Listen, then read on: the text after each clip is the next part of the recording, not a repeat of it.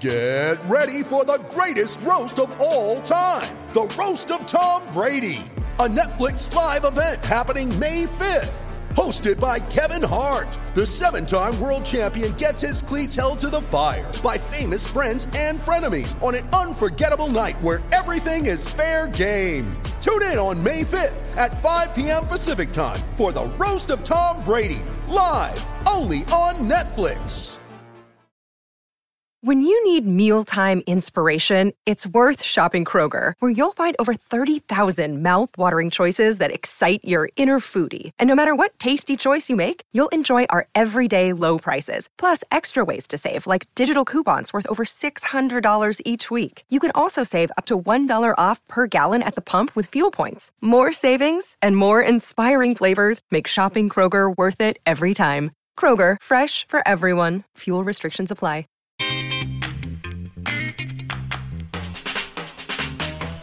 Oh, what's going on, everybody? Welcome to episode 809 of Flow Wrestling Radio Live. I'm your host, Christian Piles, joined today by the duo of James Dean Rader, who's got his best button shirt, Ben Funky Askren coming at us from the Great Salt Lake. He's in Utah for Kids Nationals. He coached Greco yesterday. He's doing freestyle today. He loves them both equally, and he'll never tell you otherwise. Hey, I got a great discussion to start the show with. Well, that's great. This is a discussion show. Very curious what your opinion is. So A guy I know, Greg, he made a tweet yesterday, and he said, "Is Pittsburgh part of the Midwest?" And then I quote tweeted, I said, "LOL, no." Then he started texting me, and I said, "I don't even think Ohio is part of the Midwest." How do you guys feel about it? He thought that was preposterous. How did you guys feel about that? I sort of consider it's interesting because you're Virginian. Yeah, I'm a Virginian. I would consider Ohio part of the Midwest, like thematically, but when you look at it on the map, it's pretty much it's East Coast. It's the East.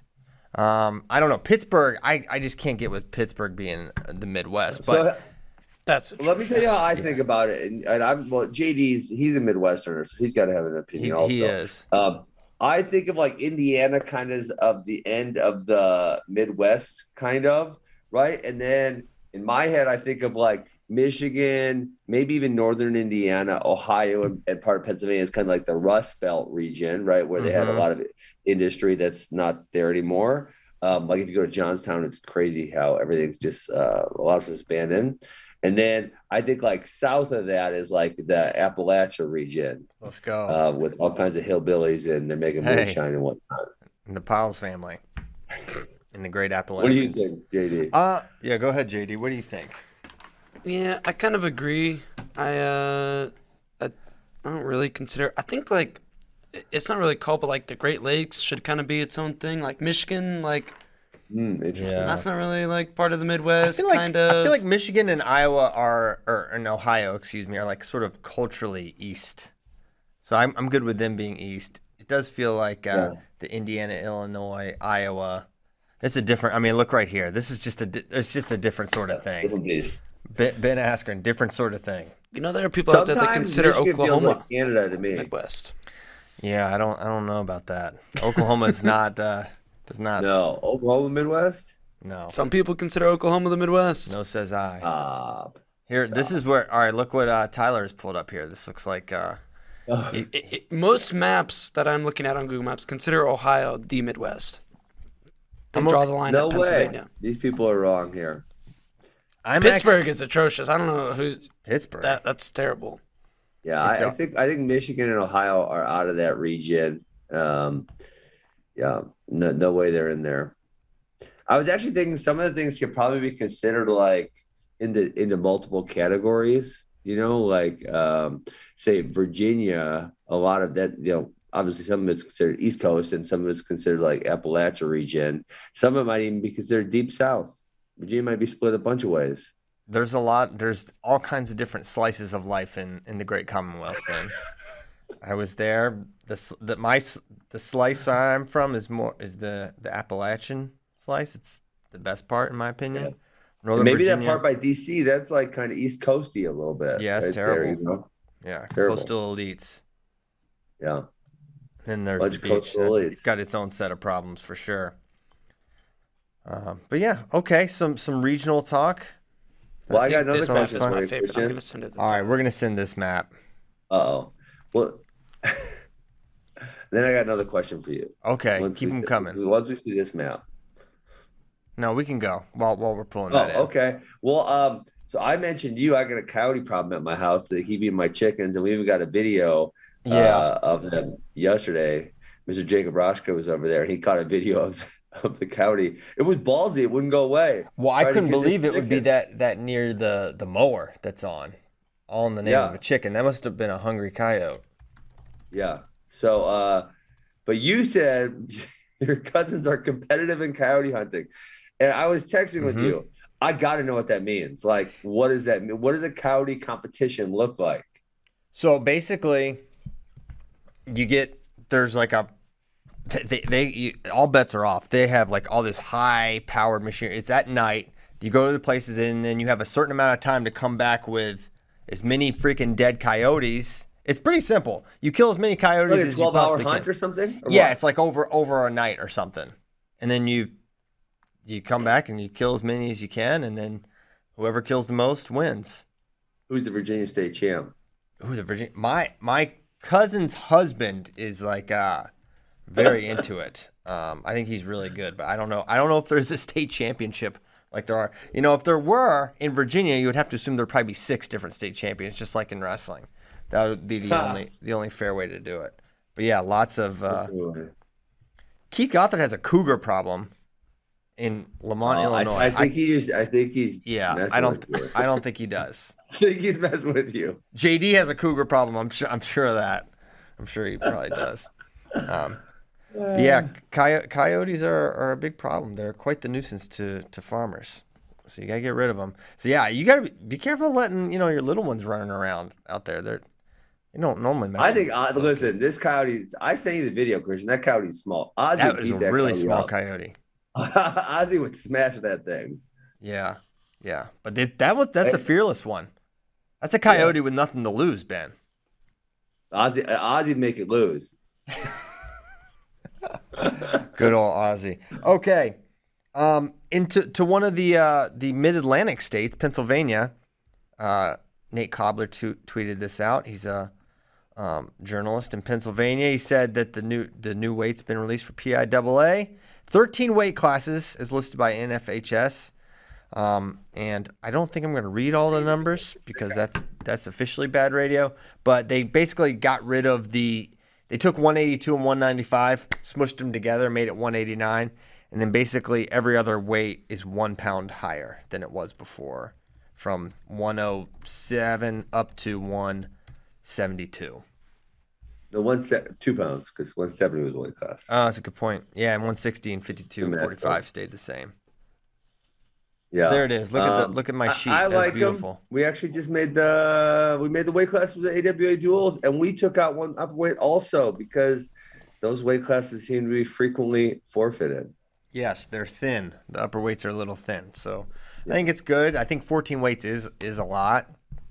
I don't like that 103 is 106 is 107. I still feel like that could be like a lower weight. And it's fine. I would hate that, but it does. To your point, it does prohibit some kids from being competitive because they're just too small, and you see a lot of smaller kids doing kind of multiple holdbacks, which I don't really hate. But then it's like, so if they've done one, but then when they do the next one because they're still too small, that's like crazy to me. So. I wouldn't mind 107 being smaller either. Yes. Tanner Jack says coyotes are invasive on the East Coast. Kill as many as you want. Well, that's basically that's the approach in Virginia. I'm sure everywhere else. Nice. So, I don't see any debate about losing a weight class. I don't think kids are losing a lot of opportunities there. I think it's a lot of starting It is hard when you spots. think about like Christian take the the 182, 195, and 220 rankings essentially. Mm-hmm. And jam. So like Flo's got 20 guys ranked per weight class. That's 60 guys. Take those 60 guys and jam them into 40 guys. And it's like 20 really, really good guys are going to get left off the list, which is probably not ideal. But yeah, on a more local level, those weight classes are definitely thinner and weaker. Yeah, and I don't know. I feel the 82, 95, 220, you ended up having some top five-ish guys that really were they really? Really? I think I don't know. I feel like you look at some of the previous rankings and it's like, man, there's just too many weights, and you can have some number ones that aren't really, number one type of guys. It's just my opinion. Okay. Maybe not. Yeah. I guess we'd have to go back to the previous years and see. It would also be interesting to see, and this is your quant division, but if there is some type of correlation between what weight class they finish at and then, collegiate success, right? So like if, your 182, 195s, 220s weren't that good, then there's probably even a bigger argument. Because I think there is something to be said for, smaller guys getting bigger. And that's something we see kind of frequently where they grow up into those weight classes and then have a lot of success in college. Yeah. No, that definitely happens. A lot of wrestling this weekend. We had Russian Nationals. We had Mateo Pelicone.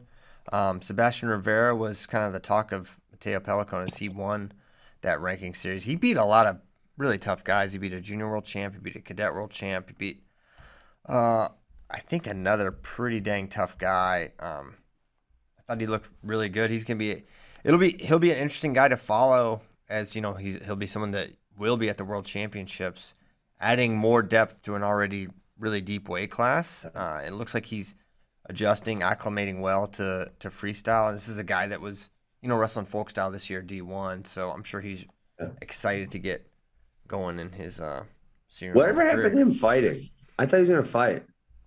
Maybe he will. I don't know. Obviously, he's got a really close relationship with Frankie Edgar, and but I don't. Maybe he doesn't want to. Maybe he wants to give this a shot through the Olympics. It's a short while away, and then maybe make the transition. As MMA, you can have a lot of success later in life. Yeah. So I think he's chilling, drinking Italian coffee. Yeah, he's a very cultured man. But yeah, I thought he looked really good. He's got great neutral attack, so it was fun to watch him navigate his way through this I looked at the wrestler list. Haji Lev was initially on the list for that weight class, but didn't show up. But there was, I guess maybe he's got to be Olmatadze. Yeah, he good. Lost kind of early. Is he not good anymore? Because he used to be good. I think with these, I'm sure it's like the Toby Keith song. They're as good once as they ever was, but I don't think he's quite. No, he's not the world finalist. He might have been a world champ at one of the. I want to think he was a world finalist, but it was a long time ago. Definitely a world finalist. Here, I'll look it up. Somewhere. Why John didn't Kozak America send more of a team to this one? I don't know. It was a really close turnaround from Final X, would be my guess. Yeah. I believe a good chunk of them are going to the next one in a couple weeks. Okay. And the next one's only in like, what is it, 2 weeks? This Pelicone was originally scheduled for February and got pushed back, so that's why these two are so close. So Lomtadze was 2019 world champ, and 2016. That recently? Yes. In 2016, he was silver to Logan at the World Championships. Yeah, if you would have asked me, I would have said more back like 2012 to 2016. I would not have. I didn't remember 2019. Yeah. That's kind of recent. Yeah, he's good. He's good. Wow. But 3 years since he won Worlds. That kind of is not that long. It's kind of not that far ago. It's not that long ago. Wow. No. Nice. So that was the main story of Pelicone. Obviously, we didn't send a large freestyle contingent. Our ladies, I believe, wrestled really well there. I think we had a couple champs. Let's see if I can. Kozak's in the chat. He said Leah. Yep. Sorry, Aliyev bumped to 70, and then Lomatazi said he's coming out from 61. And he's not very good at 65. Yeah, he should stay. He should go back down. Mm-hmm. Okay. And watching Russian nationals, man, those guys, they've been training. They are not. I mean, they're not going to get the World Championships, it appears, but I thought they looked really good. I thought Ugoyev looked good. I thought and the thing is how competitive these guys are. The people they're wrestling are so good, and the depth of these weight classes are insane. I thought ridiculous, right? Abizkadze, yes, ridiculous. I mean, multiple rank guys. Rashidov lost, which I obviously like. I don't like Rashidov very much. And, he's an evil villain. He is a villain, and he lost in the quarter. In the semis. Okay, semis. He did not make the finals, and then the guy that beat him did not end up winning, Omarov. So that's good. Yeah, it's kind of crazy how deep a few of these brackets look like they got about 40 people in them. Yeah. Shout out to Kozak for he just made these brackets. These aren't like posted anywhere. He manually makes these. Yeah. Oh, I missed that part of it. I saw him trying to post them to Twitter, and he kind of messed up. I didn't realize that he created the brackets himself. Yes, he did. Wow. Why do you think Russia has not learned? Listen, we here in America, we have multiple bracketing software services. Why do you think they haven't learned how to post a bracket online yet? Well, they do. They do, he but just translates them. Yeah, you want to be able to read them.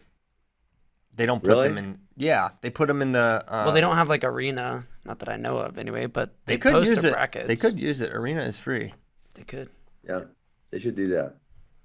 But yeah, they're not in English, so they're kind of harder to read. Although, if you watch a lot of international wrestling, you get to where you can sort of read the shape of the word. You recognize the symbols of the Cyrillic alphabet? Mm-hmm. Yes, exactly.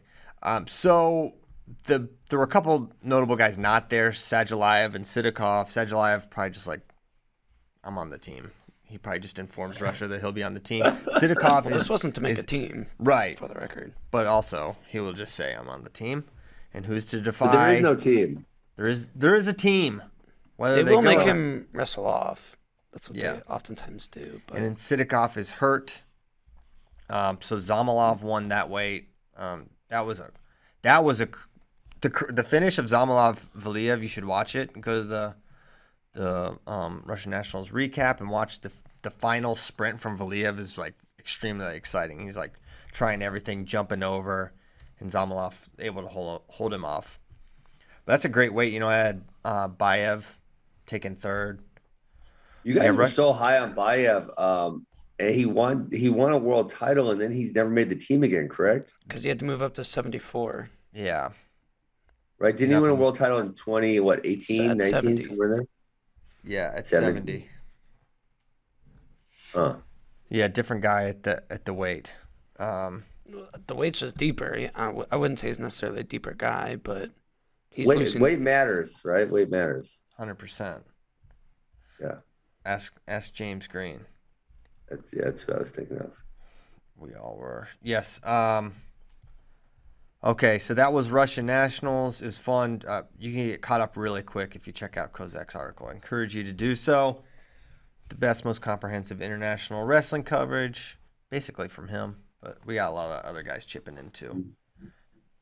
Okay, we were going to talk about a little Ohio State, Penn State maybe? Was that what you wanted to do, JD? Oh, yeah. Yeah. Okay, let's go for it. Because the new freshman situation is going to rear its head in this one, I feel like. It very well could. Now, Kozak says, before we move on, Kozak says, Tadiev said they're working on getting into the World Championships and training as if they're going to wrestle in Serbia. So, that could be total, hope on their part. I don't know if it's something we hope for or not. I don't know where we really fall. I kind of want to see him wrestle in it just because it'll make Worlds better, but I'm not into geopolitics, so I'm not going to step in that one too deep. But yeah, Tadiev thinks they got a shot, so it's not a hard no, so more to come there. We'll keep you posted. Maybe we'll do a write-up on what Tadiev said exactly.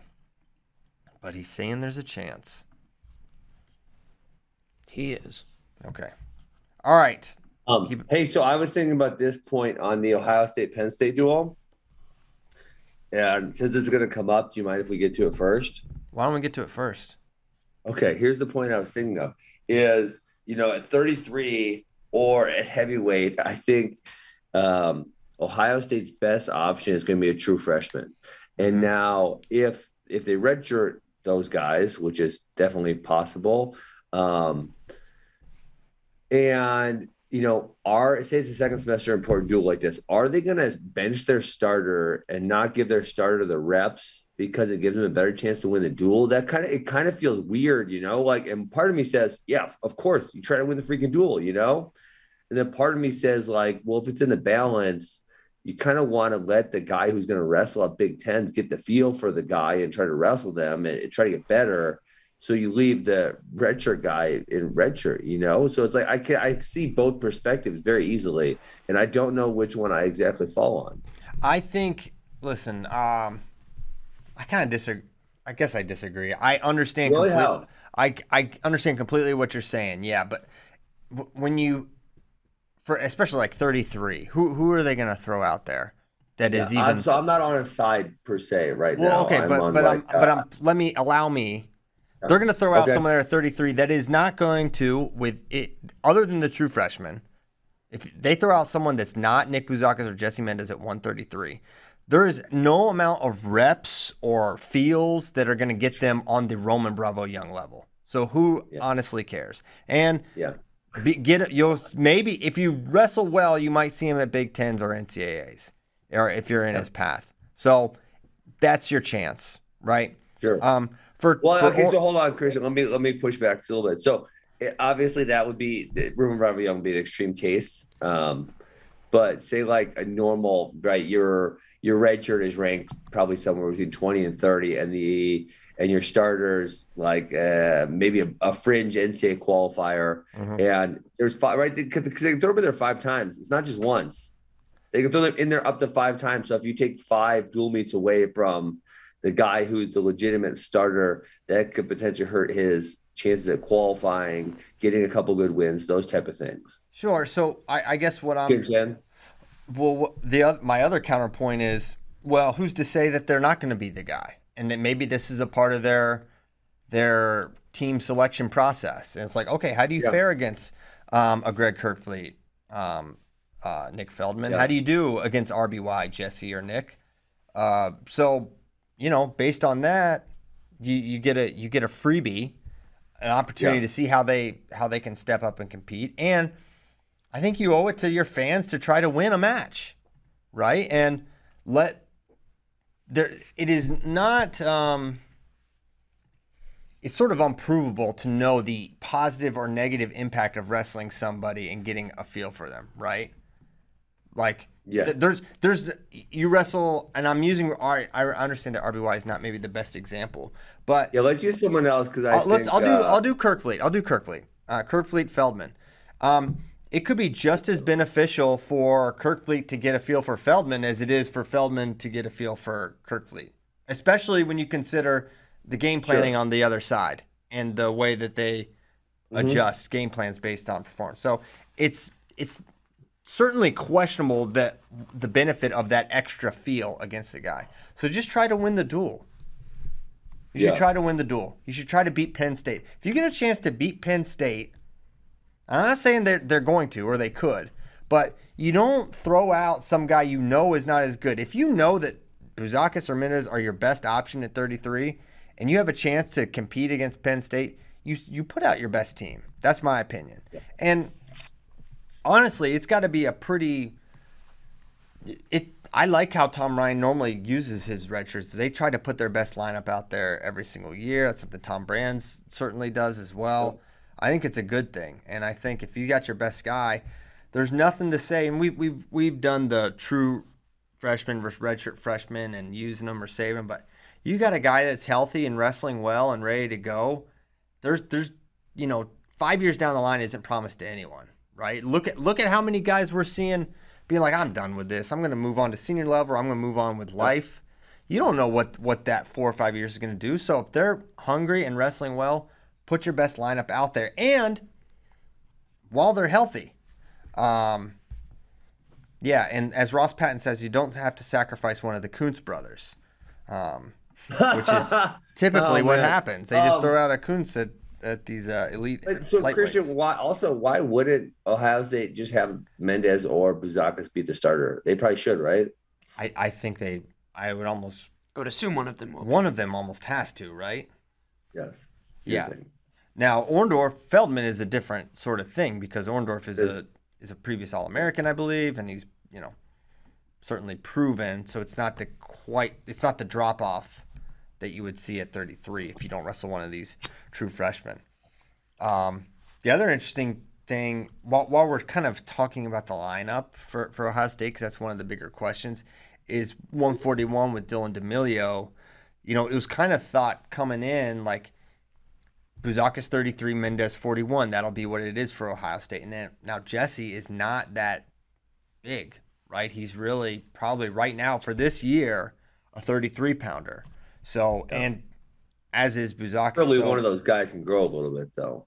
I feel like Mendez has the frame to do so. I mean, Buzakis has been trying to, but he literally cannot. Yeah, actually, I looked at Mendez at this Ruda Supermatch that I went to, and Dursky was so much bigger. What's that? Oh yeah, but I mean, just like being close to Mendez, like I guess I had previously thought he was bigger, right? Just not. I probably hadn't been that close to him. I was talking to his high school coach for a little bit, and I was like, dang, he's kind of small. Yeah, that's always happens to me with wrestlers. You watch and be like, oh, this is a big kid. And then you get up next to him and be like, man, these guys are freaking small because I'm small. Yeah. They're smaller than me. Yeah, so I know he wants to grow in because he wants to be a 65 kilo guy at the senior level, but, it hasn't happened. It'll happen. I mean, he's still young, right? He had a growth spurt. JD's still growing, boy. That's right. Look at him. So I think we'll see that. There are some kids who grow a lot after high school. Not everyone, but like, what about freaking Hayden Zillmer? Hayden Zillmer. I mean, for all we know, Jesse Mendez will be. He might be our rep at 125 kilos sometime down the line. 2028. 2028. He could be our Olympian. Okay. Yeah, he's gigantic. Yeah. Joe Caprino wants to know if you have any tips on making a kid grow, Ben. You know what? I have this. I do have a theory, right? I have this theory that that none of our guys at AWA stay small because we don't ever make them cut weight. But I'm not gonna say a name here, but there was a kid who was really small, and I had suspected his dad was making him make weight a whole bunch, and he said, "No, I'm not," just like denied it. But I was just very suspicious. Guess what? Corona hit. His mug ain't have to make weight. When I saw him again, I was like, damn, you're huge. What happened? He didn't have to make weight. Bro, he gained like 20 pounds.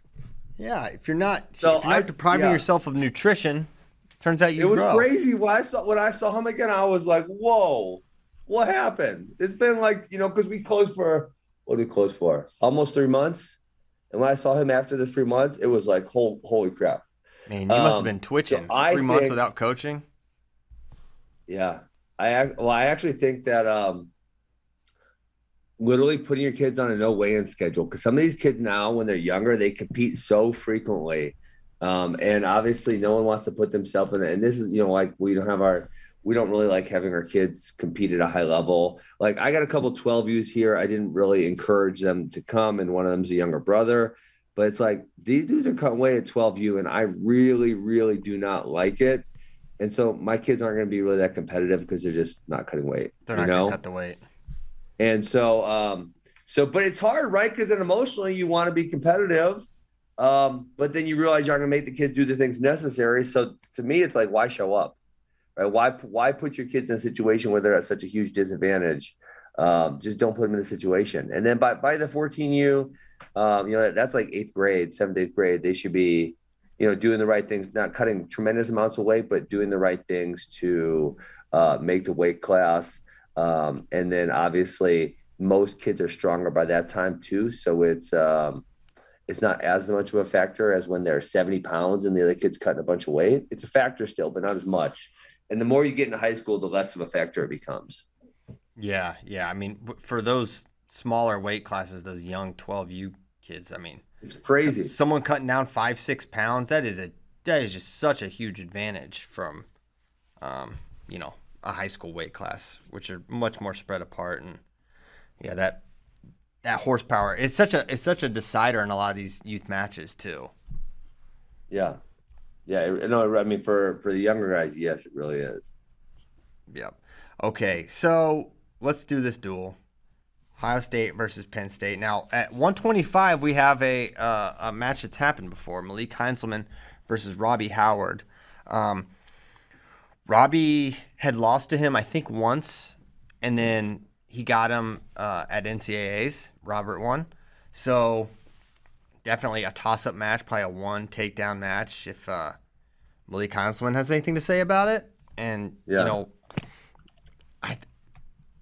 so part of me, going into this, prior to the freestyle performance from Robbie, I would have probably picked Robbie just because year development, getting healthy. And then Heinzelman is still basically the same guy he's been since really his true freshman year. Tough out, but no mat game, and he's 1 to 2 takedowns a match. It's tough. But I think this is as coin flip a match as we'll have in this dual meet. But I'll take Heinzelman in this one. I actually don't feel nearly as split as you do, Christian. Really? I feel I mean, given who Robbie Howard just lost to and Steve's not really killing it, I feel like Heinzelman has been consistently getting better. It's not huge amounts, but he's gotten better every year. If he just gets a little better this year, I think he's kind of in the bottom AA tier, and I think he's going to be good to go on this one. Okay, so you've got Malik. I have Malik as well. I feel pretty confident in that one. James Dean. I'm more on CP with this as a toss-up. It could go either way, depending on when and where this happens. I really do hope we see Robbie Howard this year. Like I said, he put on Instagram literally yesterday his shoulder's fine. And for people to stop asking. Really? Yeah, hold on. Let me see if it's still up. I thought it was his elbow that was completely dislocated at World Team Trials. Well, he said, shoulders are fine. Thank you for the concern. No need to keep asking. Okay. Smiley face. So I will go with Malik as well as dang. The Malik sweep. Okay, now 33. Let's actually make our prediction. Who is Ohio State's 133 this year? Who's it going to be? Oh, it's Jesse Mendez. Mendez, he says. I think that's the right pick. What's your prediction? And he beats RBY. I would have said that going into it, and then, obviously the World Team Trials plays out how it played out, and they just seem to be neck and neck to me. Yeah, I think Mendez really loves to compete big time. He's gonna be pushing to be put in there. I can't believe you guys didn't push back. I was joking when I said he's gonna beat RBY. I'm gonna pick RBY. I thought you were. I was just trying to get you guys up. Well, I assume trying to get you guys riled up. I mean, Ben, it's not that. It's pretty obvious you're kidding when you say that. Okay, all right, fair enough. Dang it, I gotta be more. I gotta sell it harder. No, but I think Mendez really loves to compete, and he's gonna push to be the guy. And Bouzakis obviously has a junior world to go wrestle in, and who knows, maybe keep him occupied with some freestyle Greco, and keep him doing that during the season, and then let Mendez wrestle in the next year. And then by the next year, hopefully they're either 33-41, or at that point, then you redshirt Mendez, and then by 2 years, one of them mugs better be bigger. Yeah, that's a good point. They could alternate them the first 2 years. Yeah, that's a good point. So Bouzakis focused on junior worlds up until late in the summer. Therefore, Mendez just zeroes in on being the 33. That kind of makes sense to me. But one thing we've seen with those junior world guys is they make big jumps sometimes in the summer. Just all those reps against the elite guys and the camps and the USA staff does great. I remember Colin Moore, when he made that junior world team, he made like insane leaps from a guy that was like really not even talked about to then he was Well, third. that's also part of it. I think he didn't have access to a lot of that before. Nick Bouzakis has. Wait, I thought But even Moore still, was already at Ohio State at that point in time. Yes, he was. He made it after his he was. redshirt But year. if you looked at his redshirt year and you looked at even his open performance that year, it was not strong. Strictly the access, the point about JD made about access. Well, if you think that being in the Ohio State room and on the junior world team is comparable to the training he was getting at Florida, I would just have to disagree really strongly. He certainly had good. No, who are you talking about? Well, I'll talk about Bouzakis. Colin Moore. he hasn't been in Bouzakis? Florida in a long time. Well, So I wherever, was talking about Wyoming Seminary. Colin wherever, Moore. yeah, Wyoming Seminary, same thing. And he made a junior world team last year. Guys, I was talking about Greco, Colin right? Moore. Yes. Okay, that's different. I know you're talking about Colin Moore, but I'm talking. Okay. The point is Bouzakis' training environment is significantly improved, and a Greco junior world team training camp is not comparable to freestyle in terms of folk Dude, style there's gonna be some people coming applicability. to your head files. Huh? Those Greco guys, they might not even. They might shake your hand and then just throw you. They might not even. Sorry, I don't think Greco is a good base for folk style training. That's okay. Listen, I agree. I'm not saying. Yeah, I don't think they would disagree. They couldn't possibly. So yeah, I think there's a big opportunity for Bouzakis to jump levels here. But then again, Mendez just staying behind, zeroing in. I think there's gonna be a wrestle off in the unless there's a circumstance where one of them's like, I would rather redshirt, then the other guy maybe will take it. I don't know the dynamics there. So I'll say it's Mendez. I love Sure. Mendez. I'll go Sure. Mendez as well, just because I know I like Jesse. Doesn't matter for this duel, though. Does not matter. It's a decision for RBY in my opinion. I could see Major. Okay. Major, Okay. I'm saying no. Listen, Mendez had a 12-3 lead on Seth Gross. Seth Gross just beat Dayton Fix. No, I think RBY is going to win, but I would be shocked if it's a blowout. I might let you taste it. Here's who Roman bonus last year. He pinned Josh Oh. Coderhant. He majored Dom LaJoy. He majored Matt Ramos. He teched Serrano and Kohler. He teched King Sandoval. I don't think there's anyone of Mendez's caliber that got bonus last year by Roman Barlow Young. That's I was my. hoping that was the point you were going to make. That is the I point could I'm see making.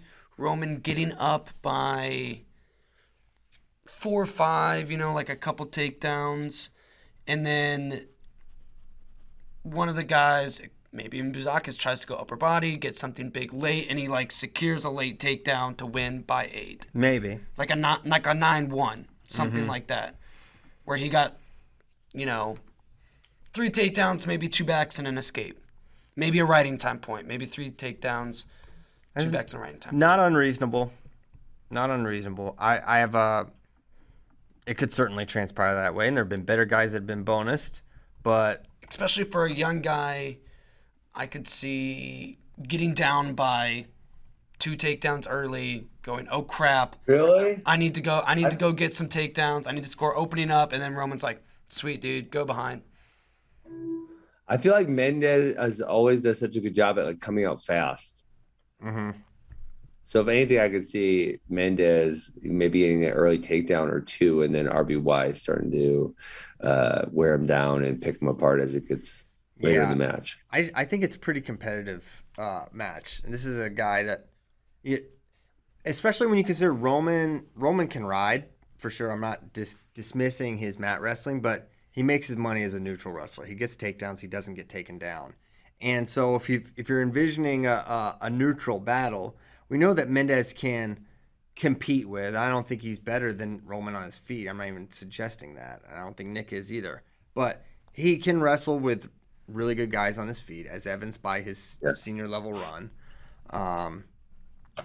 So yeah, I think it's a decision. I feel actually pretty comfortable in Mendez holding it to a decision. I agree. I'm going decision as well. Okay, here we go. Main event. Dylan D'Amelio versus Bo Bartlett. God. Now, DD versus BB. Oh my gosh. So these two wrestled. Did they wrestle at Super 32? I feel like they did. Maybe like I think D'Amelio won. Yeah, I think so also. Yeah.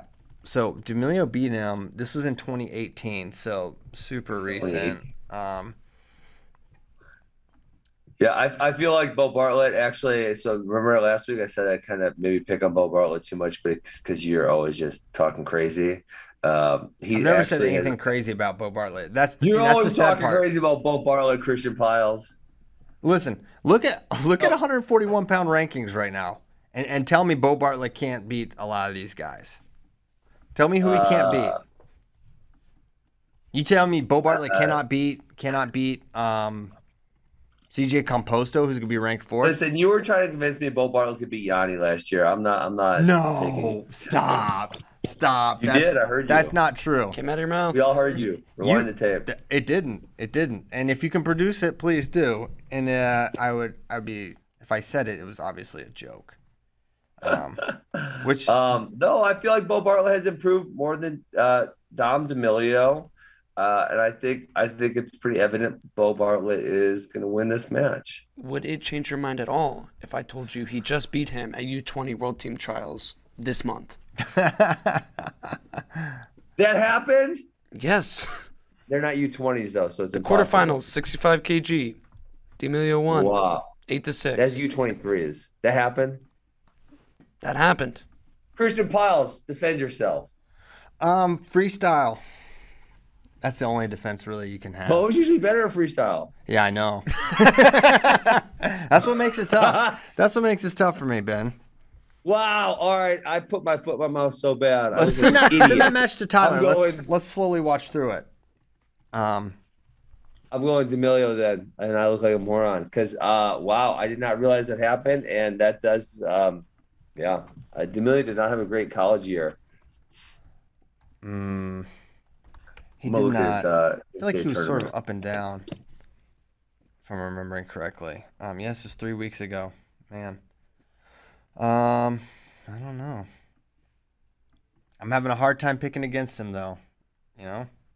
22-11, made the national tournament.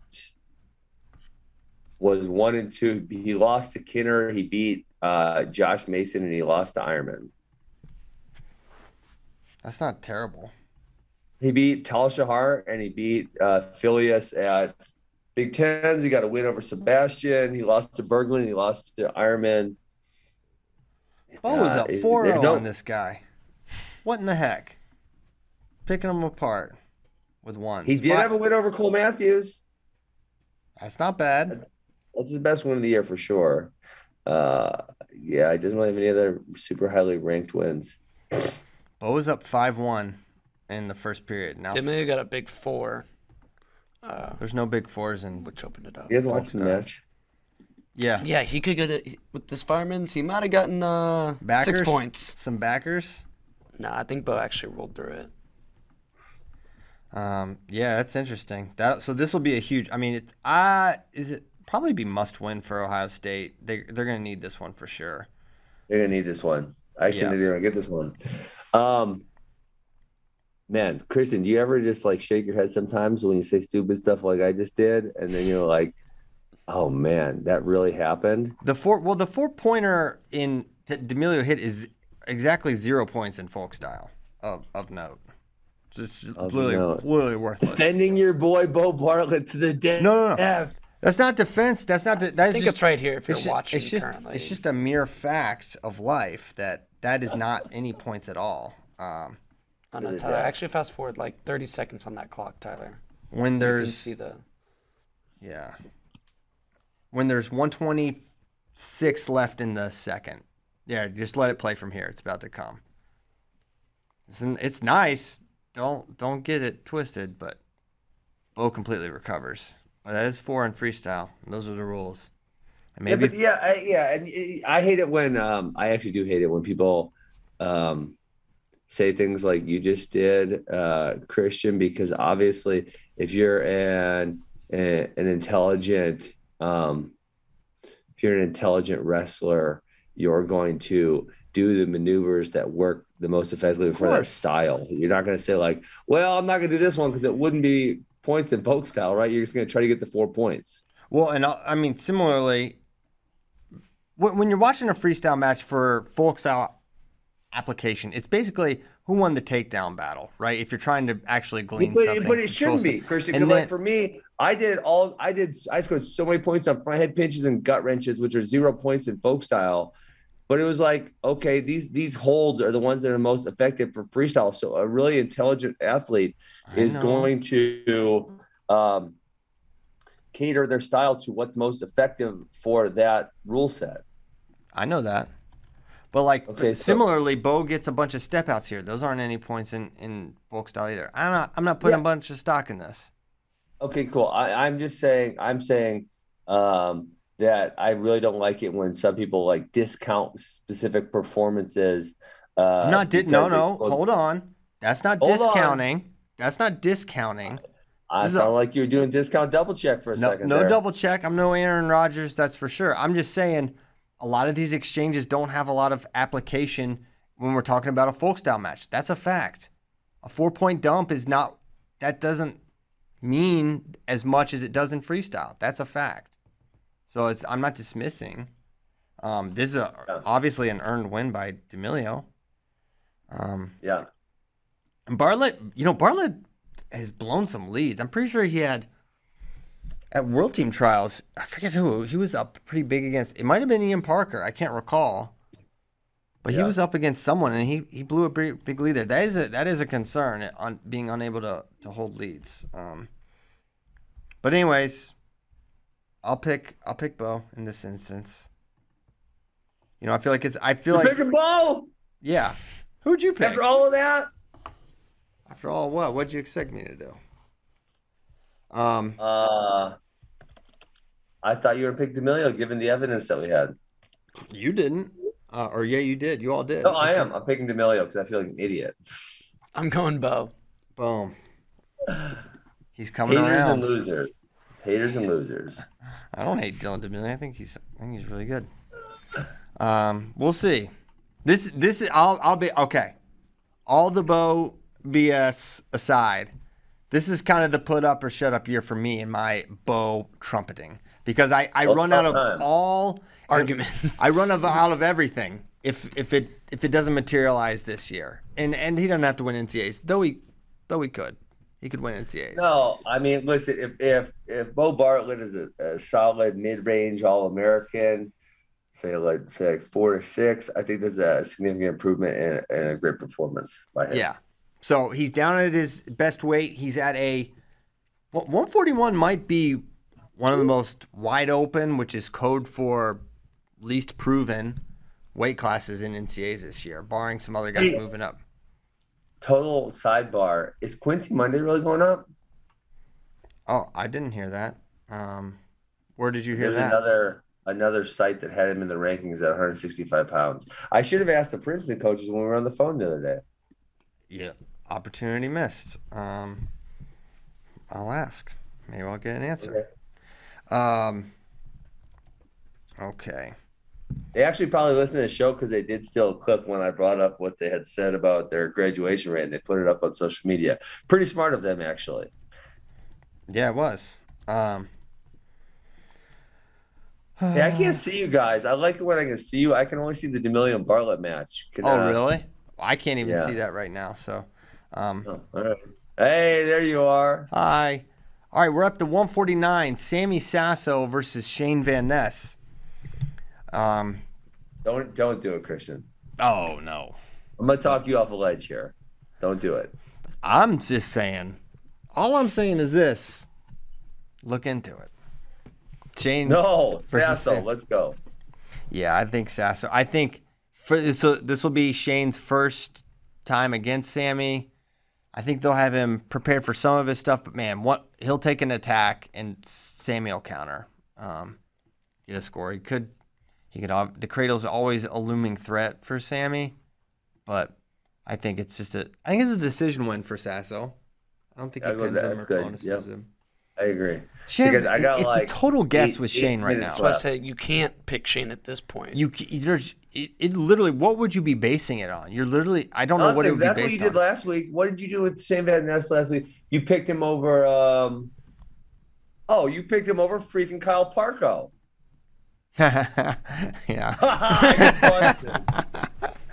Listen, I have a tendency to err on the side of, if I think it maybe sort of is questionable or close, I think if in general you skew toward Penn State, you're going to be right a lot more. And that's been basically true for me since I started doing this show. All right, fair enough. I remember a Cornell coach coming up to me like, "You are an idiot," when I picked Bo Nickel to beat Gabe Dean at preseason. I picked him to do this. It's like, maybe, and I didn't refute that I could be an idiot, but look into it. They're really good. Okay, 57. Hey, I got 8 minutes left or so. So all right, we'll get through it. It gets a little faster here. Patty Gallagher versus Terrell Barraclaw. This is the biggest coin flip here, guys. You said 33, or you said 25. Really? I say it's this one. You were giving a pick. lot. Who are you going to pick? What? Patty. You were giving a lot of credit to Terrell Barraclaw, in my opinion. Let me look at Patty's record. Now we're slowing down the show, and I'm going to Patty. I should have the wrestle stats right. I feel like Patty Gallagher was good, not great last year, and I feel the exact same way about Barraclaw. 17-2 with losses. He had a forfeit. He lost to Levi Haynes. And Michael Petit. Well, And maybe they'll bring in Michael Levi Penn. Haynes. Why aren't we putting Levi Haynes in Penn State's I don't roster think he then? can make 57 anymore. Levi? Yeah. He just made 54. Yeah. That's true. That's mounting evidence to the contrary. All I know is none of them will beat Mitchell Messenbrink. Shout out. He lost to Michael Pettit. Dude. Listen, Patty Gallagher's year was, you guys are overrating his year. He lost to, on WrestleStat, the number 38 guy, and he lost to a high school kid. His best win is that's a forfeit. His best win's number 92, Trenton Watcher. Okay. Look at Terrell's year. It's not great either. No. He That's why I lost to think it's the number coin he flip. lost to number 86, Jalen Harper. Yeah, listen. Pat, I have Patty here. I have no reservations about it. I'm not predicting a bonus. I'm not saying Terrell Barraclaw is not an NCAA caliber wrestler. I'm just saying, if at this point in time, Patty Gallagher is not, after being a year in the room there, is not beating the Terrell Barraclaw, something is wrong with that picture, in my opinion. Yeah. Now, what if it's Haynes? Huh? What if it's Obviously, Haynes? Probably go with Haynes. Barraclaw's level of competition was much, much higher this year when you just kind of look through both of their stats. Yeah, it's not very good, and Patty Gallagher had a lot more wins, but I think if the level of competition for Barraclaw looked like Gallagher's, he'd have a lot more wins too. And I think, I wouldn't say rule out if Levi Haynes is the best guy, he might go at 57. Especially given the rule. Especially given the rule. Especially given how much Kale likes to stick it to Ohio State. It's his favorite. He loves it. So if he can throw that wrinkle, I would pick Haynes to beat Patty. I mean, he already beat him. Patty was a college wrestler. He lost him when We made the Ohio State 133 pick. Who do you think is the guy at 157? For this duel, it's I kind think of they're tough. putting Haynes out there. Man, Kale might have some fun with this new rule, playing some head games. Yes, I think NCAA wise, I'm not sure the value of for NCAAs. I don't see the value of using Levi this year, but I could see him getting used. You think because they're going to win? They are just such runaway favorites here. Yeah, Who is? Yeah, but you do the so thing. many times they wrestle the best guy. I was about to say, you do the thing you said just 5 minutes ago. You got a guy. He's the guy. He's the best guy. He's ready. You send him out. You smoke him if you got him. But with the squad they have, why? Because if he's ready, like you never know. Like he's you said, ready to beat Patty Gallagher. Is he ready? Is he ready to place? Is he ready to place Henry high? is kind of thinned out a lot, so I think True. there's a potential there. All right, and then but then the other thing, Christian, you got to think about is if he bumps up, then it's him or Facundo. So maybe you go him at 57 for 1 year, and then you put him behind Facundo for a year as a red shirt. Mm-hmm. I mean that would make a lot of sense. Also, or if Facundo's not getting the job done, then you put Haynes as the guy. Yeah, I don't disagree with that. Hey, I got to run, so I'll make my picks real quick. I'm gonna go. Here's what I'm gonna go. I'm gonna go Levi Haynes over Paddy Gallagher 57. Karchla wins at 65. Siraki wins at 74. And he's competitive though. Brooks wins 84, competitive also, no major. Gavin Hoffman's probably not going to pull the upset. So I'm going to go Max Dean, and then they are going to pull out Nick Feldman. He's going to win the duel for him. Whoa! Oh my gosh! All right, we getting that in the doc. We'll finish. So you're not on the show Wednesday, and what's up Thursday? I'm there Thursday. I'm ready Thursday. Okay, boom. Have fun. I got disc golf tournament. I got a big disc golf tournament tomorrow at my house. Don't so blow much it, fun, dude. Have fun. All right. See you guys. Hey, buddy. See ya. Thank you, Ben. Okay. See you. He's gone. He's in Utah to coach the young Askronites to victory, and we will move forward. James Dean. Who do you have? Are you putting Levi there for the? I think we said Levi's going to be the guy. It's hard to. Yeah. What would be the downside to using Levi in that? I don't see any. For the same reason I think you use Jesse or Nick at 33 in this duel, even if they're not going to be the guy at Big Tens. Especially considering there are several toss-up matches in this duel that could make it close. Yeah. Okay. Carson Karchla versus Alex Facundo. I'm going Karchla here. I think, listen, this guy was right there with basically everyone last year. He's incredibly good 65-pounder. Tough dude. Facundo's not someone you can discount, and if he gets 3 cracks at Karchla, who Carson is not afraid of just wrestling a 1 takedown match and winning it, you could see Facundo maybe competing in one of those. But this first time, this will be the duel. I've got Carson winning this one. Yeah, you kind of have to go with Carson in this one. He proved last year he's a top guy. Yes. 74, Carter Starachi versus Ethan Smith. Competitive match. Potentially even exciting, but at the end of it, you got to go with Carter. Have to. Got to. Contractually obligated. Aaron Brooks versus Caleb Swollmarrow. AB. Same thing. As the Twitter handle says, AB all day. And I got Brooks. It's a decision for sure. I don't see any bonus points. 97, Hoffman's, man, one of the more improved guys in NCAA wrestling. He really turned a lot of heads last year, making the semis. But we saw what happened in the semis, and it'll be similar. Max Dean in this scenario. And I don't know about Feldman over. That's jumping the gun a bit. That's classic gun jumping from Ben there. I've got Kurt Fleet winning by decision over whoever Ohio State puts out. Yep. And I think you would be foolish to assume it'll be Feldman. I think it's certainly a possibility, but I don't know that for sure. No, I agree. Do you think, and I don't think this, because we've seen Feldman wrestle controlled matches, especially recently, some top matches, but because he is more of a high-paced heavyweight, that there you run the risk of, against the best guys like Schultz, a Kirkfleet, Cassiope, potentially giving up bonus. Ooh. Versus Orndorff, he's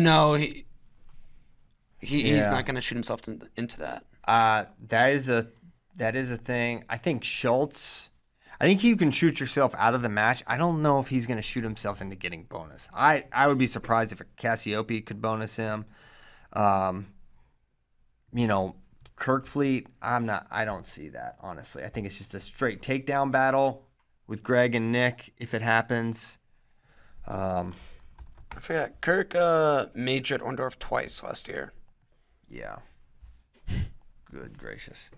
So he might have to go major if Orndorff's out there. Yeah. He's done it twice. And I think it should be Feldman here. You should use Feldman. This is the perfect scenario to use him because it's low risk. You get a crack at their guy. You can see how he stacks up against, a top 3 or 4 heavyweight without the risk of pulling the red shirt. You've got to save. I think you've got to use Feldman here, especially with, Orndorff has had multiple cracks, right? So you got to use Feldman in this scenario. And all that said, I think it's probably Greg. But definitely a very interesting match for Ohio State, who, they had this guy. They had Greg Kerkvliet. Now they got another, Greg was the number 1 heavyweight, pretty sure at that time. And now they got another number 1 heavyweight that's going to try to beat him. So that'll be a very, very juicy match, should it happen. And that's Ohio State, Penn State. We both have Penn State winning by 3, 6. No 9, bonus 12. for any of us. No. 15. 21-9 for me.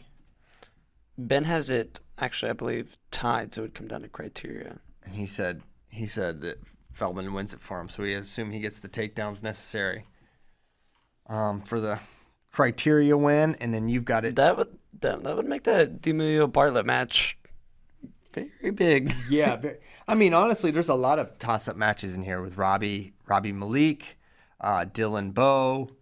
Apparently 57's a major toss-up if it's Bearclaw, but Haynes, I guess we're saying. They need Gallagher to win, I think, to win this duel as well. They need D'Amelio, they need Gallagher, they need Malik if they want to be in this duel. I agree. Fun duel. And the dynamic of the not redshirt pool but true freshman getting thrown out there is going to make a lot of these duels and the speculation going into the duels so fun. Really looking forward to all that. Looking forward to the upcoming season. Why don't we go to some questions, young James? Let's get it. The Real Avery Lunch has been asking food-related questions for quite some time, and I don't think we've answered many of them. So let's answer this one. Dream breakfast meal. Dream breakfast meal. I don't know a dream. I'm just going to give just kind of my ideal, probably. I love steak and eggs. A nice medium rare. It's hard to get good steak and eggs, though. I know. That's why this is the dream. A good steak. That's true. A good steak. Imagine you go to a steakhouse and you get that good steak. It's that steak, JD. That's the steak we're getting. And then we're going to get 3. We're at Vince Young's Longhorn Steakhouse. That's right. Here in Austin, Texas. 10 a.m. At 10 a.m. And I'm saying, Vince, I know you're back there. Make me that real good medium rare steak. A nice New York strip. I like a New York strip. I'll eat a sirloin. A lot of people look down on sirloins. Not me. Very relatable. I love the steak. I love Common sirloin. man. Wow. Yep. I love a good ribeye. I might go ribeye. I'll say New York strip, medium rare. 3 over easy eggs, and some really good bread, toasted bread, and that's it for me. Good coffee and water. That's my dream breakfast. My go-to at a diner. So, I'll say it's my dream breakfast as well. I'm a basic man, just kind of a Denver omelet. Okay, I love some ham, omelets. bacon, cheese, some hash browns on the side to eat with as well. Some cheddar cheese in there, maybe some peppers, maybe a little spinach, tomatoes. And then a small side of pancakes with maple syrup and butter. Yeah. Coffee and water. Yeah, I might have my mom make the bacon that she makes because it's really good. There's two pieces of bacon to go along with it. So, yeah, I like the bacon in the omelet. Yeah, it's okay. That's okay. I like the veggie omelet. Veggie? No meat? Well, no, and ham. Yeah, so I like the peppers and the onions, tomatoes, ham, bacon, cheese. You a sour cream. Crispy bacon boy or thin? Or loose? I like it. I don't like it loose. I want it crispy. I want that thing snapping. No. You like it loose? You just like burnt meat. You like your bacon well done. No, I like it. I like it to crisp a little bit. Okay, Coach Chris. All right, we talked about Coach Chris. We talked about the states, the new weight classes. next question. Okay, Johnny Roastbeef. I'm a wrestler first and BJJ guy second, but Who's Next is definitely one of my favorite things that Flow has ever done. I know wrestling and jiu-jitsu have major differences, but what are the chances you guys will be able to organize a wrestling version of Who's Next? We certainly could do it, for sure. Definitely something we're talking about doing. Glad you enjoyed Who's Next. Hope all of you go back and watch it. If you haven't watched it, many of you have. I'm really stunned how many wrestling people have watched this. But as I said, we set out with the goal of making something that you don't have to be a jiu-jitsu person to enjoy. And that's been the case, and it's been awesome. It's definitely the most ambitious project we've ever had at Flow. And yeah, encourage you guys to watch it. We have the Who's Next finale, July 14th, here in Austin, Texas, the Palmer Events Center. I think tickets may still be available. It may be nearly sold out if you want to go to that. But you can watch live on Flow Grappling. All Flow subscribers can watch it. So if you have a subscription, check it out. And the videos are up for free, so you can watch those. And we're putting them on YouTube. So check it out. Would love to do it in wrestling. Everyone would.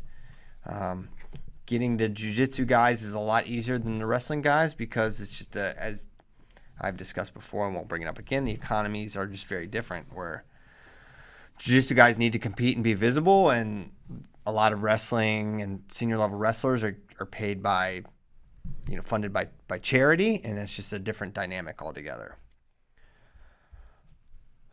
Pew, Sold pew. out. Sold out. No, Forget it. same. No more tickets for the Who's Next finale. We're sold out. Sorry, guys. But it's going to be epic.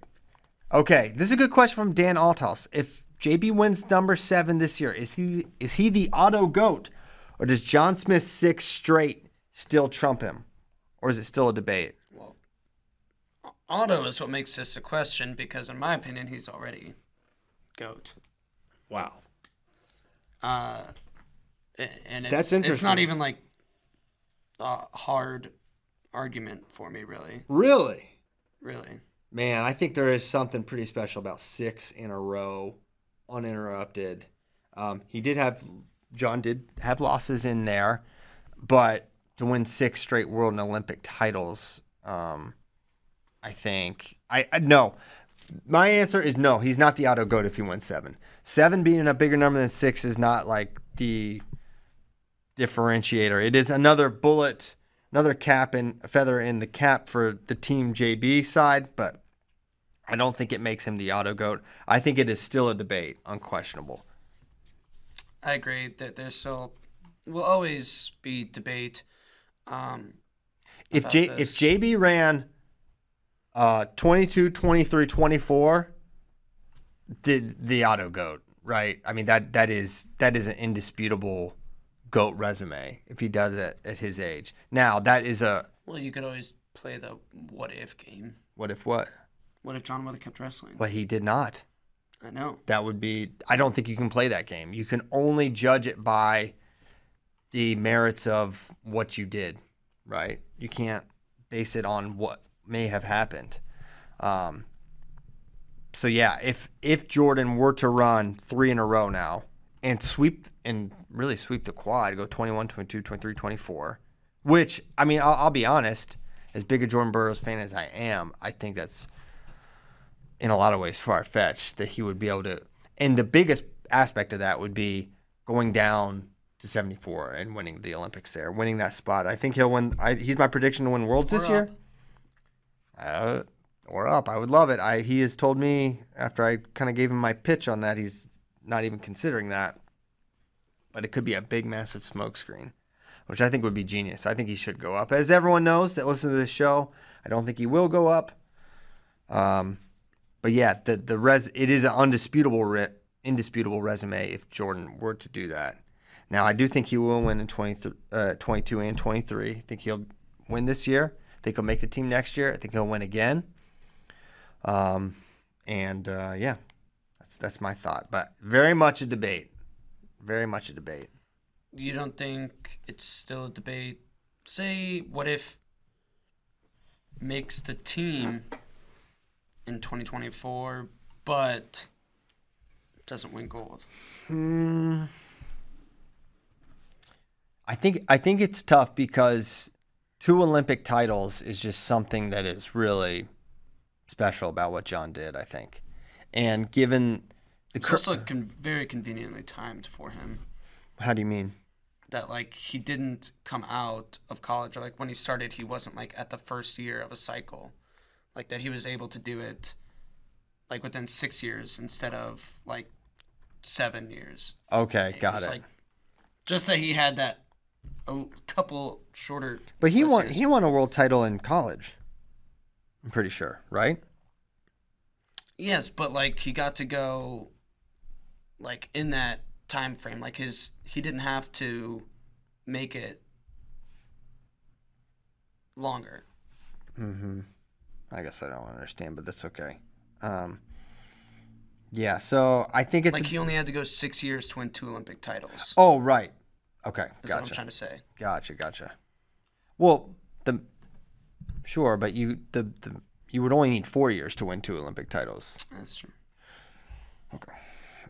It's a debate. I think it's a debate that will probably rage on. My prediction is it's the debate of debates for some time, because I don't think Jordan's going to do anything super definitive to put his stamp that says I'm unquestionably the greatest of all time. The question will be, how long will they be the 1 and 2, and how long is it before someone comes along and maybe changes that dynamic? Because what's interesting is, my thought is, Snyder, or for Sadulayev, I think he's going to go through 24. That'll give him 10. Well, maybe not, though. Now 10, maybe not, because I think Sadulayev wrestles through 24, and then he is basically the greatest to ever do it, and then retires. And then Snyder, who is going to be still very young at that point. I mean, Yes. for an upper weight, Is he 26? he's 26 right now, I believe. He is 26 until November of 2020. So with that factored in, I see him, picking up where Sadulayev leaves off and then winning some more titles. And that's not to say he can't win between now and then. He's certainly going to try, and he might get a title this year. So Snyder could be a guy that accumulates a lot more gold 24 through 28. And then it becomes a different thing. And then he starts his career winning 3 in a row, and he literally has the feather in the cap of beating the GOAT. He has a win over him, which will be as good a win as either these guys, John or him. John has Beloglazov, I believe. But so yeah, it'll be a debate that rages on for sure. I'm sure Kyle doesn't think this way, but it is so unfortunate for him that he's at the same time and weight as Sadulayev. I think of him in a totally different way if he is not at Sadulayev's weight. Seriously. I mean, it's just a fact.